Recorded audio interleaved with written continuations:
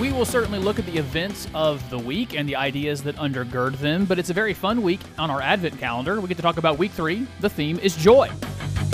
Angels we have heard on high, sweetly singing o'er the plains, and the mountains in reply, echoing their joyous strains. Gloria in excelsis Deo. Gloria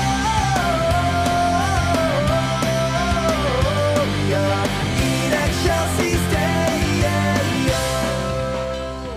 Playing underneath me right now as I speak is Reliant K singing the words, the lyrics to this song. Shepherds, why this jubilee? Why this song prolong? I think it goes something like that. And the reason for that is the joy of the Advent season and Christmas Day, and we're going to dig into that in just one moment. First, my name's Corey Truax. Thank you for listening to the Corey Truax Show on his Radio Talk on Saturdays or wherever you find podcasts. Thank you for doing so. You can find the show on Anchor, Spotify, Apple Podcast. If you want to support the show, you can find it at anchor.fm on your web browser. You can also find me at CoreyTruax.com, and wherever the social media sites are, you can find me there as well. Once the Advent week content is finished, I had I don't want to call it an epiphany. I just started thinking about, over the years, all the many people and public figures I've been around who pronounced big events. They would, let's go with prophesy or prognosticate about some crazy thing that was going to happen. And I think what I've actually found over my 34 years is the world's pretty normal. It's fairly predictable. So I want to get into some of that. I have to revisit some of what's going on with COVID restrictions. I don't want to continue to hit this over the head, but there are some deep undergirding things that we do have to deal with. And a couple other cases came up there. And I'm going to give a more full treatment to some voter fraud claims, because a lot of you want me to do it differently than I have. And so I want to be a good servant to the listener, and so we'll do some of that. So before we do any of that, though, I am one more thing. What am I? I am the pastor for teaching at Beechwood Church.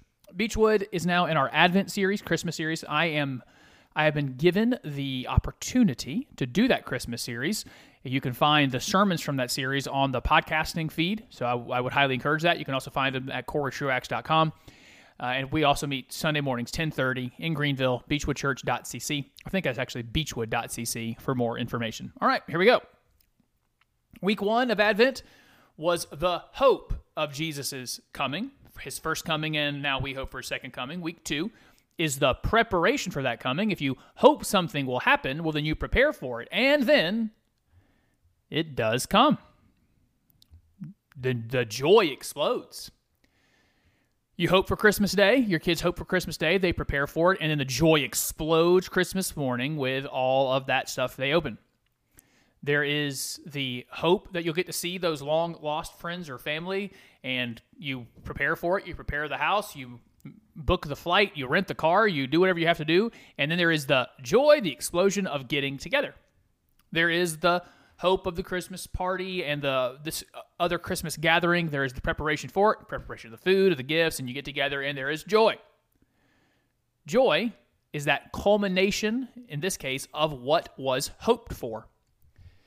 This is brought most clearly in the Christmas story through Luke 2, where we had some shepherds abiding in the field. That's how I remember reading it growing up. I think most of the modern translations say shepherds in a field or shepherds out in a field, keeping watch over their flock by night. And an angel of the Lord came upon them, and they were filled with fear.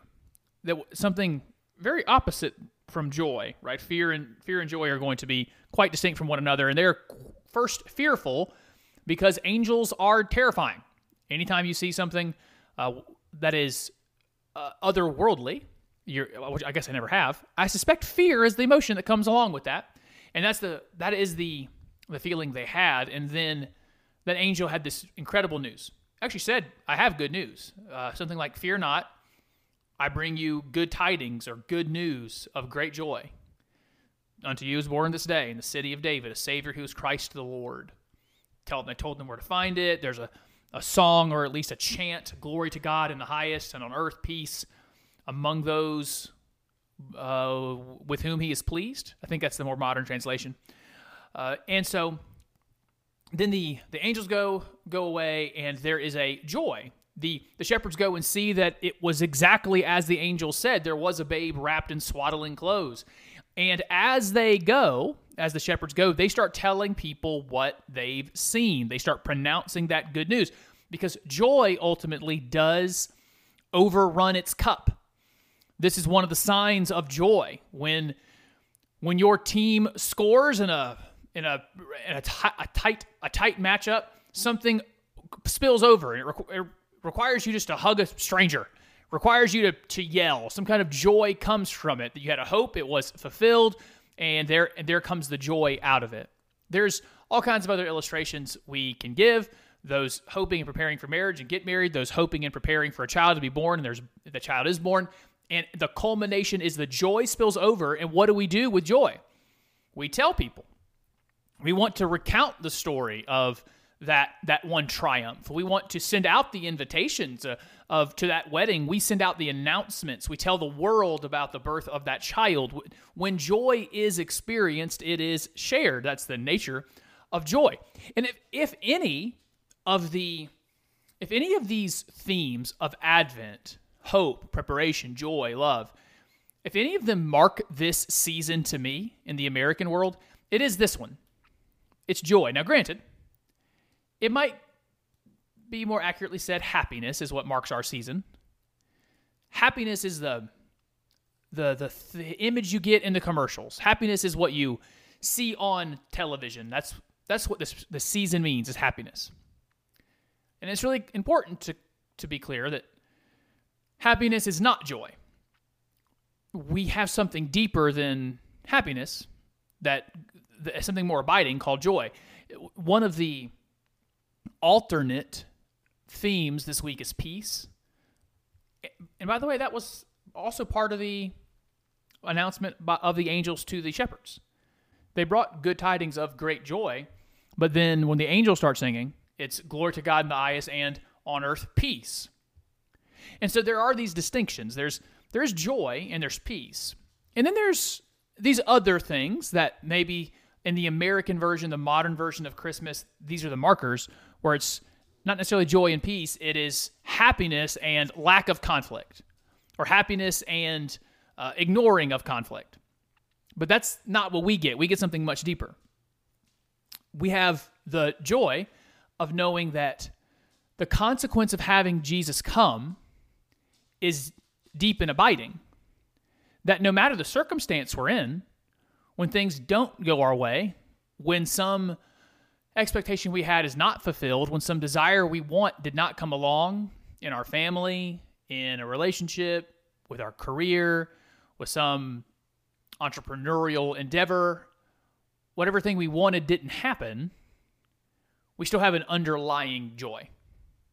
That, or with peace here for that matter, even when there is conflict, there is an abiding peace, because we know where we're headed. We know the consequence of what having Jesus come means, that our confidence is placed in him. And so we can find joy in him. We can find peace in him. Final point I want to make on this is this just kind of gives me an opportunity. I revisited recently something that a bunch of theologians have talked about for about a century, and it's the idea, which I should be careful here. This is theologians saying they think that all of the sins that we have, all the things that we desire and then will in sinful ways pursue them, all of them come from one of four core idols. And so to give you some examples of this, I'll give you the four core idols and how this connects to joy. All of us are looking for at least one of these things. So for some of us, it's more than one. For some of us, it's all four. We're all looking for power or influence. That's one, power, influence. Number two is control. Number three is comfort. Number four is approval. And so we go about ways to get those things, because if we think if we will get one of those things, then we will have joy. If we can get power over other people or influence over the world, if we can control people, control our own lives, then we'll have joy. If we can get comfort, we will have joy. And if we can get someone's approval, we'll have joy. And as we chase those things in various ways, what we often find is we can even get those things, and it doesn't bring us all the happiness or joy we thought we would get. But we do know this: when we lose them, there is no joy. And so here's this promise of Christmas. Well, find your joy in who Christ is and who you are in him, and not in any of those other things. So I want to give you these 4 core idols. Ask yourself, even search your own heart for which of these is true of you. For some people, the core idol, the thing they want the most is power. They want influence. That is maybe that comes out in people as in searching for fame, possibly. Or it makes them super entrepreneurial. It makes them very ambitious. And what they think their idol is a title. So sometimes you think you figured out your own idolatry, and it's a title or something. It's a certain job. But really what they want underneath, what they're looking for underneath, is power. They want to know that they've made some kind of impact. For some folks, it's control. For some folks listening right now, your core idol is you think you should run everything. That there's not a thing on this planet that you could not run better than whoever is running it. And you need control of your life. When you're involved in an institution, you need control of that institution. You don't like being challenged. You need control to have joy. And that might manifest itself in different ways, where you say your idol or the thing you're chasing is order. You're just looking to create the most orderly world for everybody else, but what you're really looking for underneath is you're looking to control people. And you think you'll have it, you'll find joy. For some of you, it's comfort. So you might say, well, I think what my idol is materialism. It's the accumulation of stuff, or it's the accumulation of experiences. I want what this world has to offer, but really what it is you just have a core idol of comfort, and it's manifesting itself by looking to get those things. And then there is my core idol. I know what was true of me. It's approval. Core idol is those around you, those you care about, think you're good, decent, high integrity, they can count on you, you're approved of. And so that can manifest itself in different ways. Again, one of them can be fame or notoriety. If I can get notoriety, well, that means people will approve of me. It manifests itself as people-pleasing. I always say yes, or I'm always going to try to do the thing that pleases people because that means I have approval. And so, connecting this to Christmas and joy, so we think if we can get influence, control, comfort, or approval, we will have joy. But when we are in an organization and we don't have influence, we lose it. When we don't have control over our lives, and if any year has proven we don't have control over our lives, it is this one, we lose our joy. When some circumstance comes where we don't get the thing we wanted materially, or we don't get the experience we wanted, then we lose our comfort, or someone does something in life that shows they don't approve of us, and then we lose our joy. Well, here's how the coming of Christmas responds to that. We can rest in the fact that the person with the ultimate power is our very good God, our very good maker. I don't need power because he has it. I don't need control because he has control, and I am in him. I don't need this version of comfort I'm seeking because I get to walk in paths of righteousness. I get to lay down beside still waters, and I'm comforted by the staff of my shepherd. That's a better comfort. I can lose the approval of someone in this world that I wanted the approval of because I know that through Christ I have the approval of my Maker, the approval of my Heavenly Father. And so that's part of what Christmas would communicate to us as well. There is joy to be had Christmas morning, and it is coming upon us so fast. If you're listening to this live when this episode comes out, we are just, 13 days away, I think, from Christmas Day. That joy is coming. But let that also have us orient our hearts towards the reality that true joy isn't in the things that we chase, that we think will make us happy, think will give us joy in this world. The true joy comes from knowing Christ, his work, and knowing who we are in him. That's Advent Week 3. Next week, we will finish up our Advent series talking about love, and I'm sure I'll get nice and let's go with sentimental about that topic next week. When we come back, I want to talk to you about that semi-epiphany that I had, and we'll talk about some more COVID policy. That's where the world is right now, and also I think there are some deeper ideas we need to dive into. We'll get started on that when you come back for the rest of the Corey Truax Show.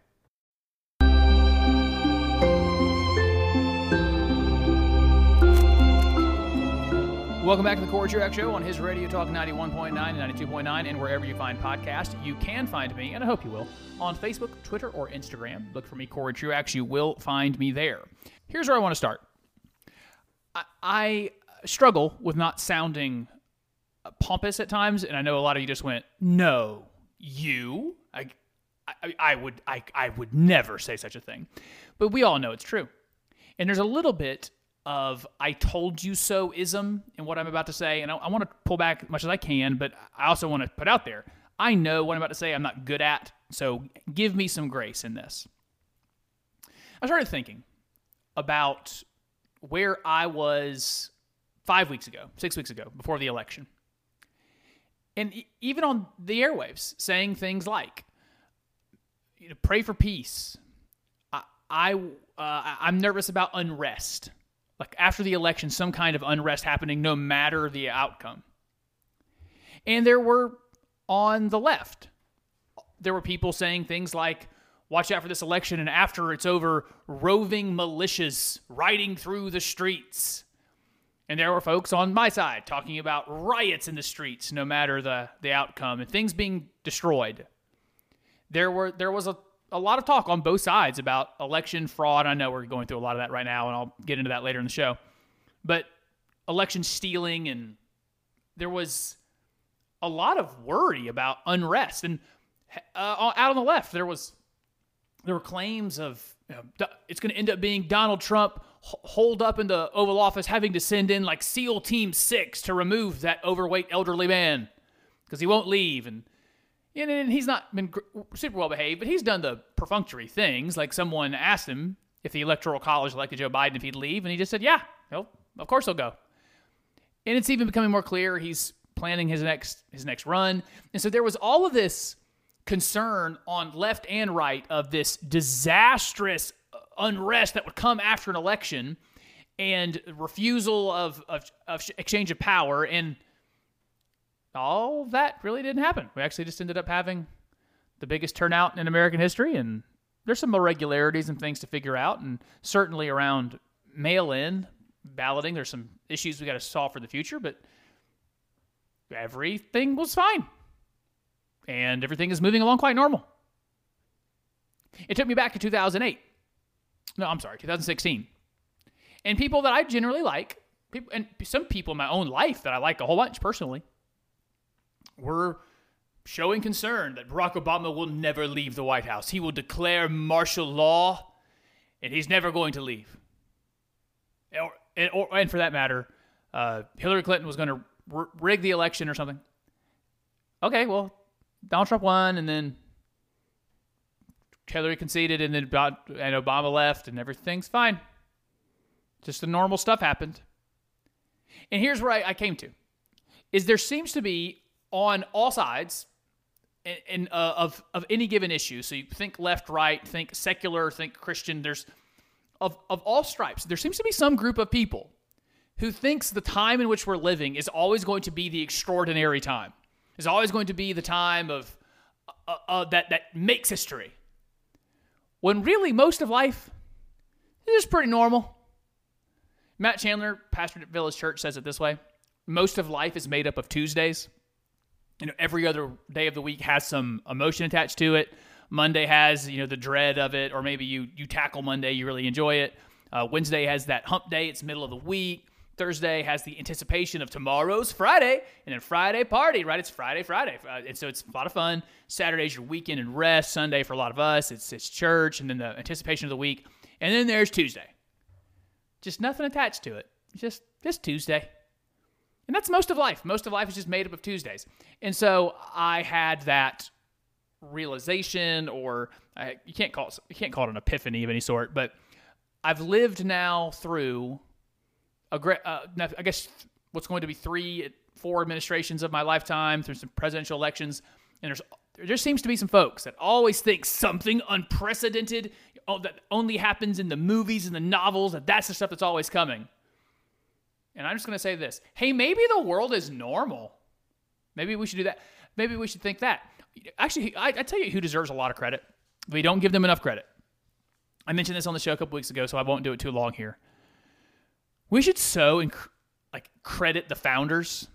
They have built such an enduring system that these things that people think are constantly going to happen, that some people think, these life-changing, revolutionary events, they've just built such an incredible system to prevent those things. And they don't get enough credit for the stability, the structure they made, and the stability that it provides us all, how it's lasted now for over 240-something years. So there you go. That's my I guess not my I told you so, but something related to an I told you so. It's maybe more of a call to you as voices on the internet and on YouTube, and where you traffic sometimes, some of the people in your life traffic these parts of the internet, where there's always something extraordinary that's going to happen. There's always something unique going on, or some conspiracy. Well, maybe the world's just normal. That actually happens a whole lot, that the world's just normal. And that's my last word on that. Okay, let's talk about COVID. I say the world's normal, and then I'm talking about a pandemic. But even that, we actually have had one before. This about 100 years ago. We had the Spanish flu.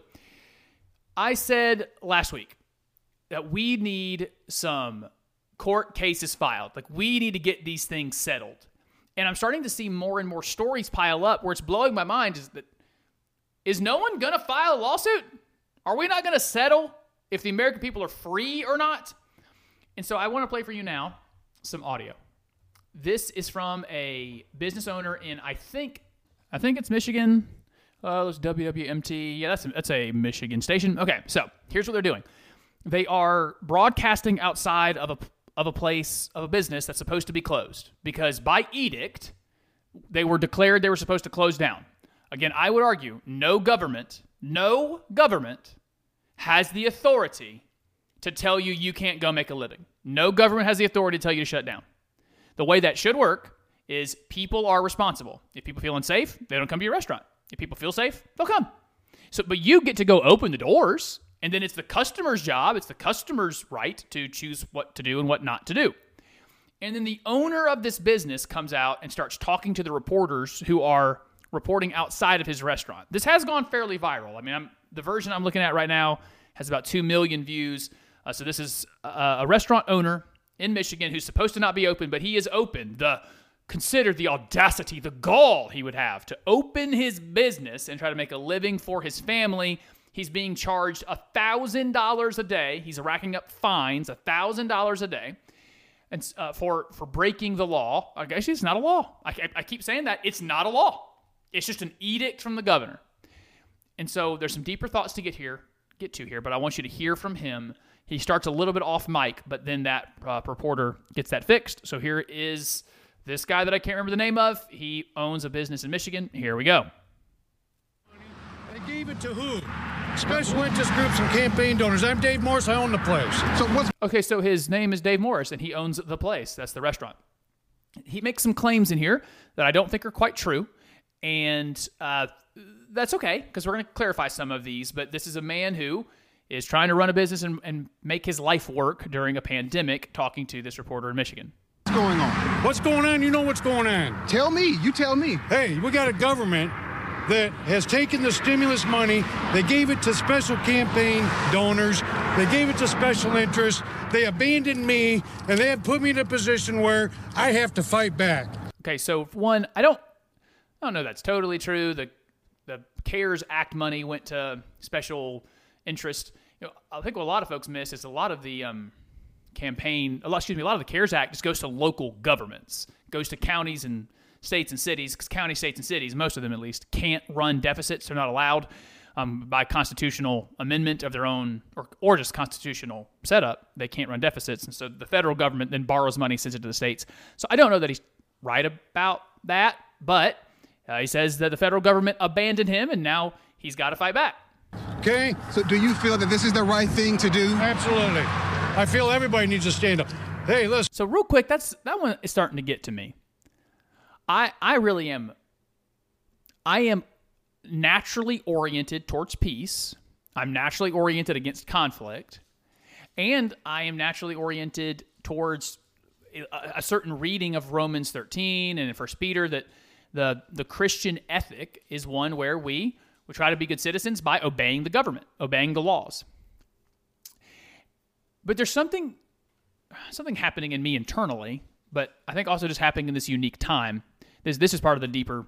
I was telling you, there's deeper things happening here. This is one of them. There is also a biblical mandate for a man to take care of himself. There's a biblical mandate for a man to take care of his family.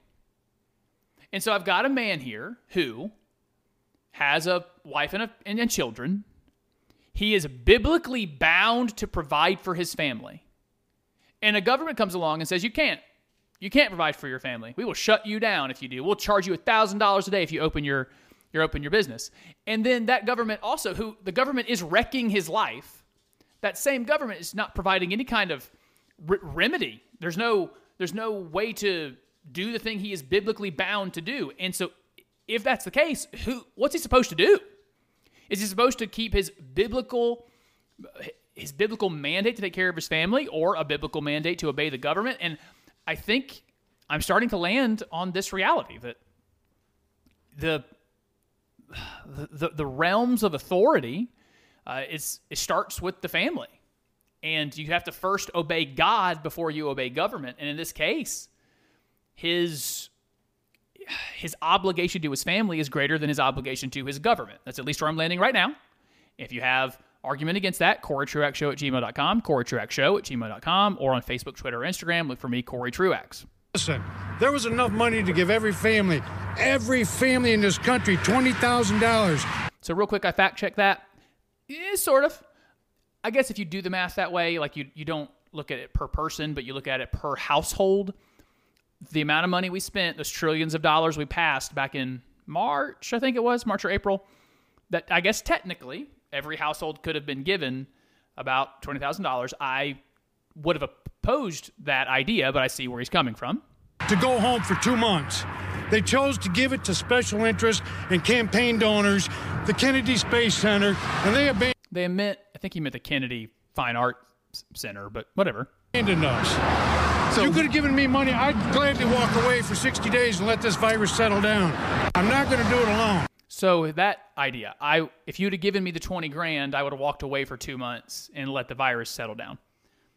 I don't even know if that's a good thing, a good place to be. I'd gladly just take money from the government and walk away and let the virus settle down. Also, scientifically, I don't know if that's how that would have worked. Usually with these shutdowns, all that happens is you delay what was always going to happen. Viruses are going to run their course. And so if you shut down, you just delay them running their course. You don't end them running their course. You just delay it. But even that ethic, that he lays out, I will say I appreciate it. He's saying, I don't want to be a scofflaw.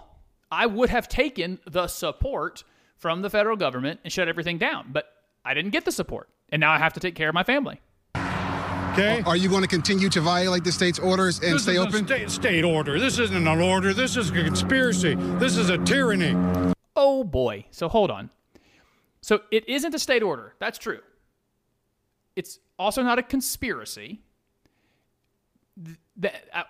I wish I could be arguing this on his behalf. Because it's not a state order. The legislature didn't do this. Just the governor.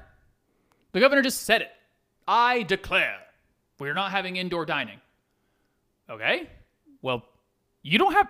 Where did you think you derived that authority? As I was arguing last week with the Ninth Amendment, I've got freedom to operate my business. If you want to deprive me from being able to operate my business, you're going to need to establish that for me through the 14th Amendment. What have I done that you can provide, that you can deprive me of life, liberty, or property? So it's not a conspiracy, but it is an edict. It's an edict that I don't think the government had the right to impose. I'm going to rewind this just a bit, and here's more of this business owner out of Michigan. This is a conspiracy. This is a tyranny. What do you want to tell? Actually, that's why I rewinded it. I couldn't remember what he said. Tyranny. Important word. If you look up tyranny, you're actually going to find that it's someone who uses their power for their own pleasure.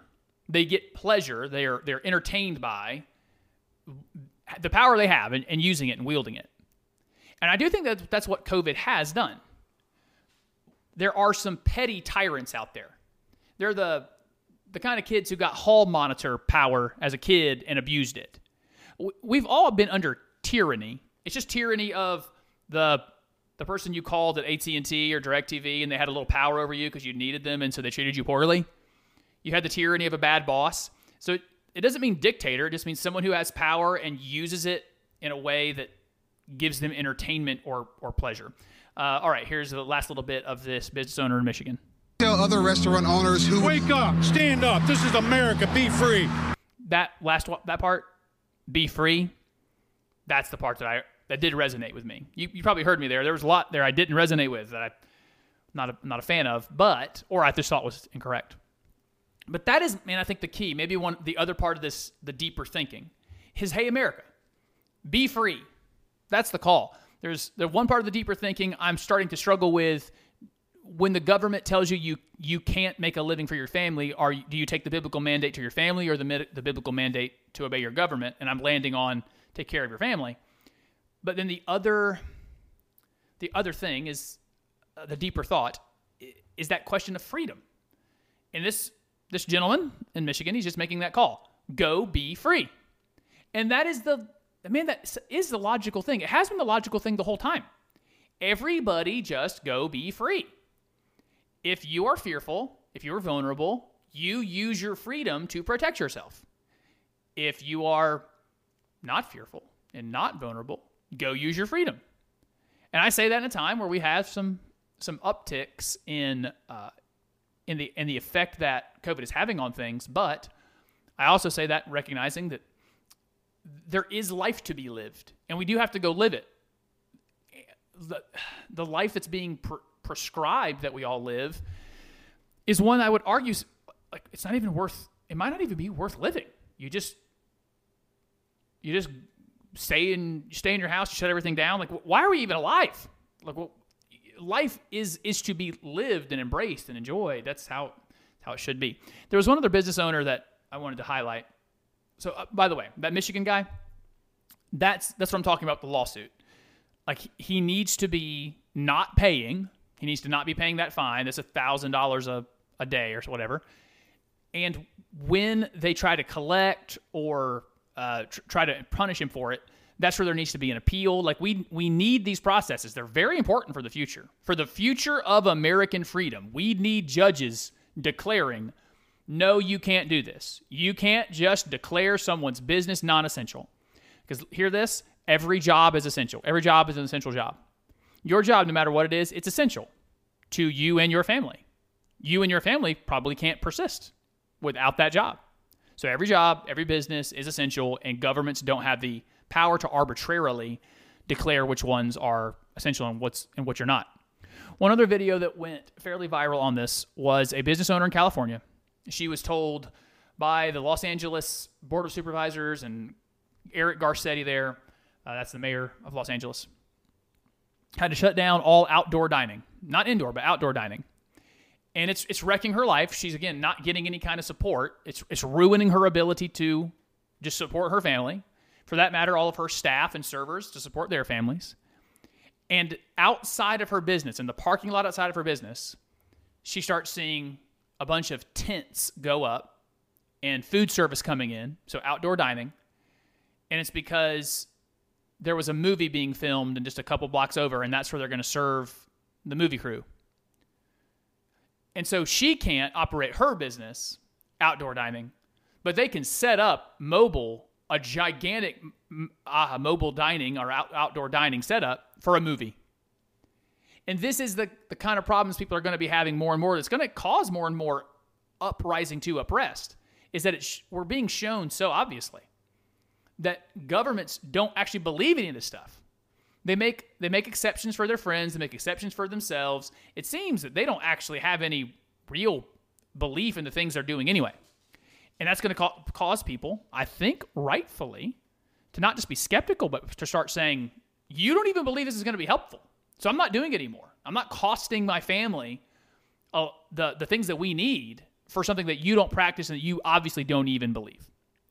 Okay, when we come back, I'm going to give a much more, I think, more thorough treatment of something a few of you have reached out about, because I have been dismissive. I hate to use that. Maybe I have been dismissive of a lot of the voter fraud claims, and I am settled in that Joe Biden is going to be president of the United States on January 20th. But I've done a good bit of reading. I want to make some things clear about this last election and the ones that are still coming, and give fair hearing to some of the claims being made by regular Americans about some things they saw and experienced during election 2020. So we'll get started on that when you come back for the rest of the Corey Truax Show.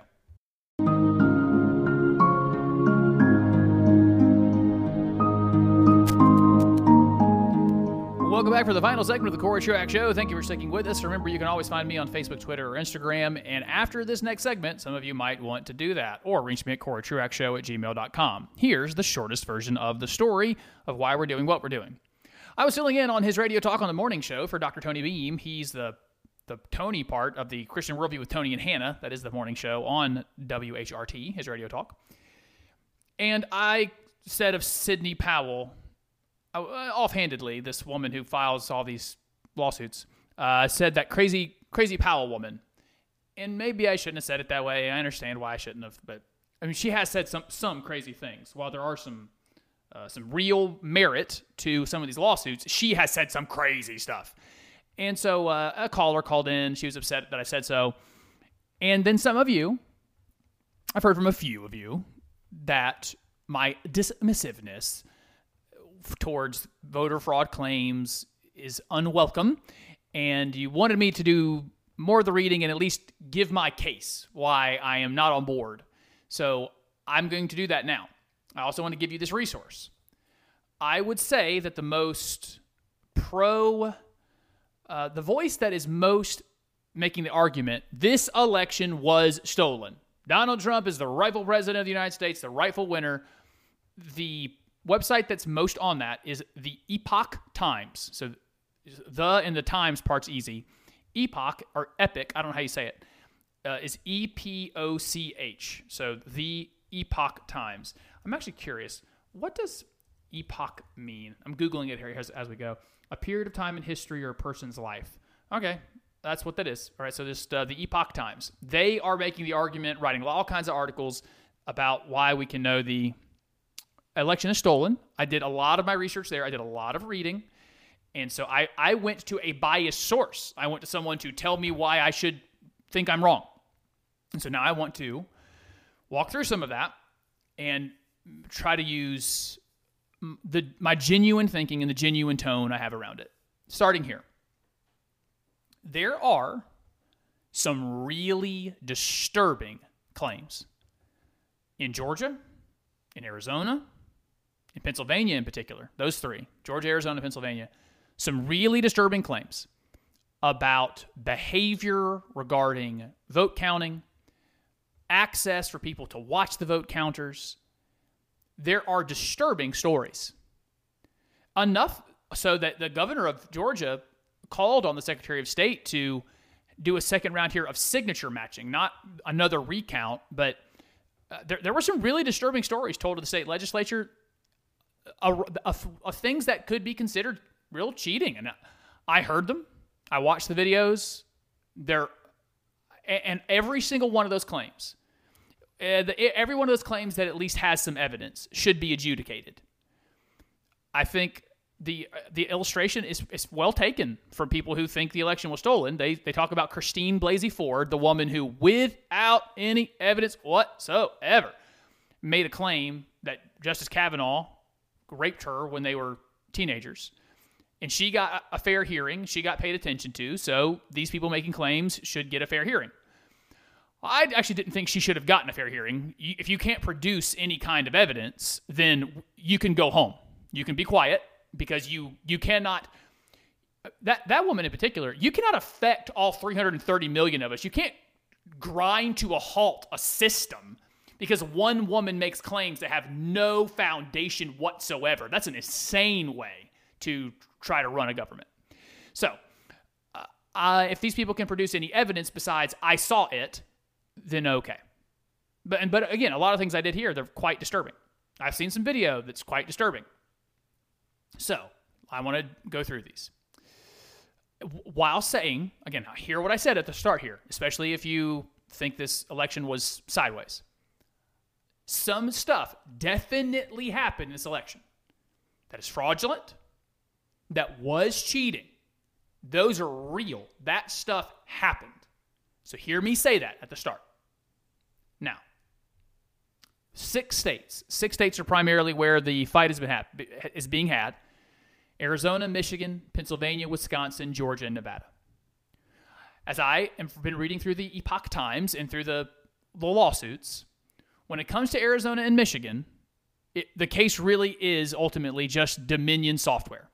There are some other minor things that took place.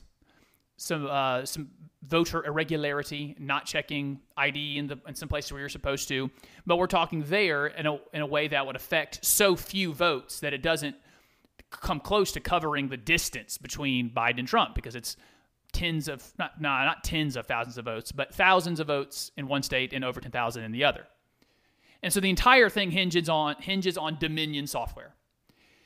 And it, as if like the claim being there that in those states, the software just made Trump votes, Biden votes, turned them into it. And there is voices in the Arizona legislature calling for a forensic audit of those voting machines. A Michigan judge in the other state has ordered a review of 22 of those machines. And so that review has not been completed, but at least there will be some checking. I am satisfied with the testimony of Dominion and how they've talked about their election security. That I am confident in their system. We don't have a bunch of secretaries of state out there that are investing in systems that they can't trust. I also have trouble with the logic, because if you remember, after the election, I talked about how the folks on the left seemed so upset. Like they had won the presidency, but they were so upset because they wanted this big blowout. So I do wonder about the logic here, where they cheated. You're saying the software cheated, but cheated to make it super duper close. They didn't blow Trump out. So they had the ability to manipulate the vote, but they didn't get what they really wanted. They just manipulated enough for it just to be a little bit of a loss. So I wonder why it's so narrow of a win. It's also a situation where House Republicans are going to pick up seats in some of those same states, not just in California, New York, where they picked up seats, but also where Dominion software wasn't used to give Democrats the Senate, where Dominion software is used in Iowa, and Republicans won their seat there and won their seat in Maine. It seems to be this very narrow win for Biden that didn't affect anybody but Trump. I struggled there with just the argument. So there's no evidence for it. There isn't any evidence that it happened, and the argument seems to be lacking. And what I read the 30-point document from Sidney Powell about these voter fraud claims. One of the issues what she has here is she's claiming that it's possible. She's trying to make claims and has some experts, some cybersecurity experts claim it is possible for this to happen. So what do you want us to do with that? It's possible. Not that you're not even claiming it happened. That's really important. They don't actually claim in the legal documents that it happened. They're trying to get courts to decide if it could happen. That's a claim so far outside of anything provable or normal that even the Trump people, they kicked Sidney Powell out. She is fired. She's now working out there sort of with Rudy, sort of not with Rudy, now working with a Democrat down in Georgia with these claims. And so even if you could claim it could happen, that's not a claim that it did happen. And that's what's going on in Arizona and Michigan. In Pennsylvania, I saw the testimony of this truck driver who said, I drove ballots from New York to Pennsylvania. And there's some answers that needed to be had there. He did not have any physical evidence. It's just his claim. And I do want that investigated. By the way, if he's lying, I want him punished. But if there's some evidence of that, we need to find out what that was. Why were there ballots in New York? And why were you driving them to Pennsylvania? But even in that claim, he said there's thousands of them. All right? We don't know any other details. We don't know where those ballots were, if they were ever counted, what the breakdown was. But again, it's not enough ballots to change the outcome in Pennsylvania. There is a suit happening right now that I think the Supreme Court is going to have to decide about Pennsylvania on a very important question. it does appear that their state constitution, in talking about voting, does not allow for just mass absentee balloting for no good reason. You just give people the right to vote absentee or mail in mass. That's just something the Supreme Court is going to have to decide. If Pennsylvania broke their own law by allowing mass absentee balloting. Now, granted, let's say that happens. Let's say the Supreme Court says Pennsylvania broke the law in allowing mass absentee balloting. Then you have a question of, what's the solution? What's the remedy? In legal worlds, we say, what's the remedy? So you've proven a problem. How do we remedy the problem? Well, if the argument is that they broke the law, then why on earth would it be we switch the electors to Trump? You could argue, we'll throw them out. The 20 Pennsylvania Electoral College votes go to no one. I could actually get on board for that. If the Supreme Court rules that Pennsylvania had an illegal voting system, okay, yeah, we can throw them out. We can't give them to Trump. There's no reason to do that.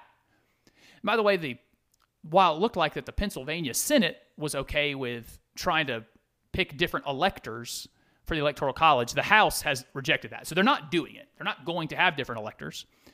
But even if we found that Pennsylvania's election was illegal, you could throw them out. There's no reason to give them to Trump. Again, and that's also hear me saying, the claims from that truck driver, the claims of not being able to, that claim of the absentee balloting being straight up illegal, all that should be adjudicated. That's all true. In Wisconsin, there is primarily 3 claims that there wasn't enough verification to get mail-in ballots, that the local governments irresponsibly left what are those called? Mail drop-off centers. Like you can just drop your vote in one of these boxes, that they weren't properly monitored, and that generally Wisconsin was giving out mail-in ballots and absentee ballots without legitimate reasons. So apparently their law is you do have to have a legitimate reason to vote absentee. I'm on board with all those being adjudicated. Now, the number of votes in those boxes and the idea that there's not enough verification to be mailed in, I ask, what's the remedy?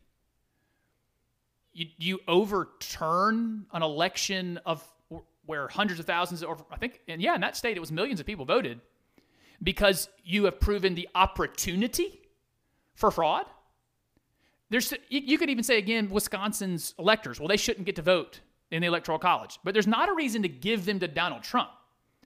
There is some remedy here to go forward. Moving forward, we should be more careful about how we're doing voting. In Nevada, they've proven to me people who don't live in Nevada voted in Nevada. And it's a few. It's maybe hundreds, maybe 1,000, and it's not enough to overturn it. Not enough to change the election. So the fact that you can even prove voter fraud in one state, why would the remedy be to give the votes to the other candidate? That you could again say, well, let's throw out the electors, but in that one, that would be unjust, because you've proven, possibly, I think they have proven, at least in my opinion, that a bunch of people voted in that state that shouldn't have voted. Well, why should we discount the other 4 million people who voted in that state? That's not fair to them. In Georgia, there have been some serious problems. Like, there's a bunch of stuff I heard in Georgia that made me angry and needs to be investigated. There needs to be people punished in some of those. And even, what I'm about to say here, I have a caveat on, but they did do a recount, guys. There was a full recount in Georgia. They matched up the number of ballots that came in mail-in. They matched up the number of people who came into voting centers. There's almost all reconciled properly. They're all within a few dozen. They recounted by hand those, because they have the same system we have here in South Carolina, where you do vote digitally, but then you get a printout and then you submit that ballot. It wasn't just machines. Human beings touched those. There's a lot of people involved in that recount. Like, there was this big Fulton County vote count center, and one of the big controversies online is, well, they took out votes to count after the election was over. Okay, but again, there was a recount. So yeah, they did a dumb thing. Those people should be punished for what they did. But there was a recount, and everyone was involved. And so all I'm saying here is, yeah, I've looked into it, and I'm telling you, I don't know what the remedy would be to your... The only remedy I can think of in some states is just have them not vote at all, but there's not any reason to just turn over those electoral college votes to the current president of the United States. So I hope I gave that some fair treatment. If you have responses, you can find me on Facebook, Twitter, Instagram, or email CoreyTruaxShow@gmail.com, CoreyTruaxShow@gmail.com. Next week, we'll come back with, I think that will be the final week in the Advent series. And on the way out here, let me just say this with some genuineness. Thank you for listening to the Corey Truax Show. I'm always grateful. I'll be back with another new edition next week. Until then, peace and love.